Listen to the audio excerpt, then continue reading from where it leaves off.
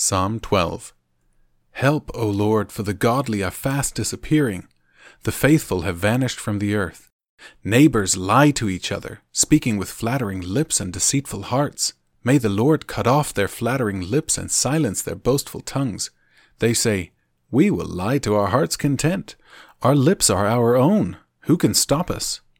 The Lord replies, "I have seen the violence done to the helpless, and I have heard the groans of the poor. Now I will rise up to rescue them, as they have longed for me to do." The Lord's promises are pure, like silver refined in a furnace, purified 7 times over.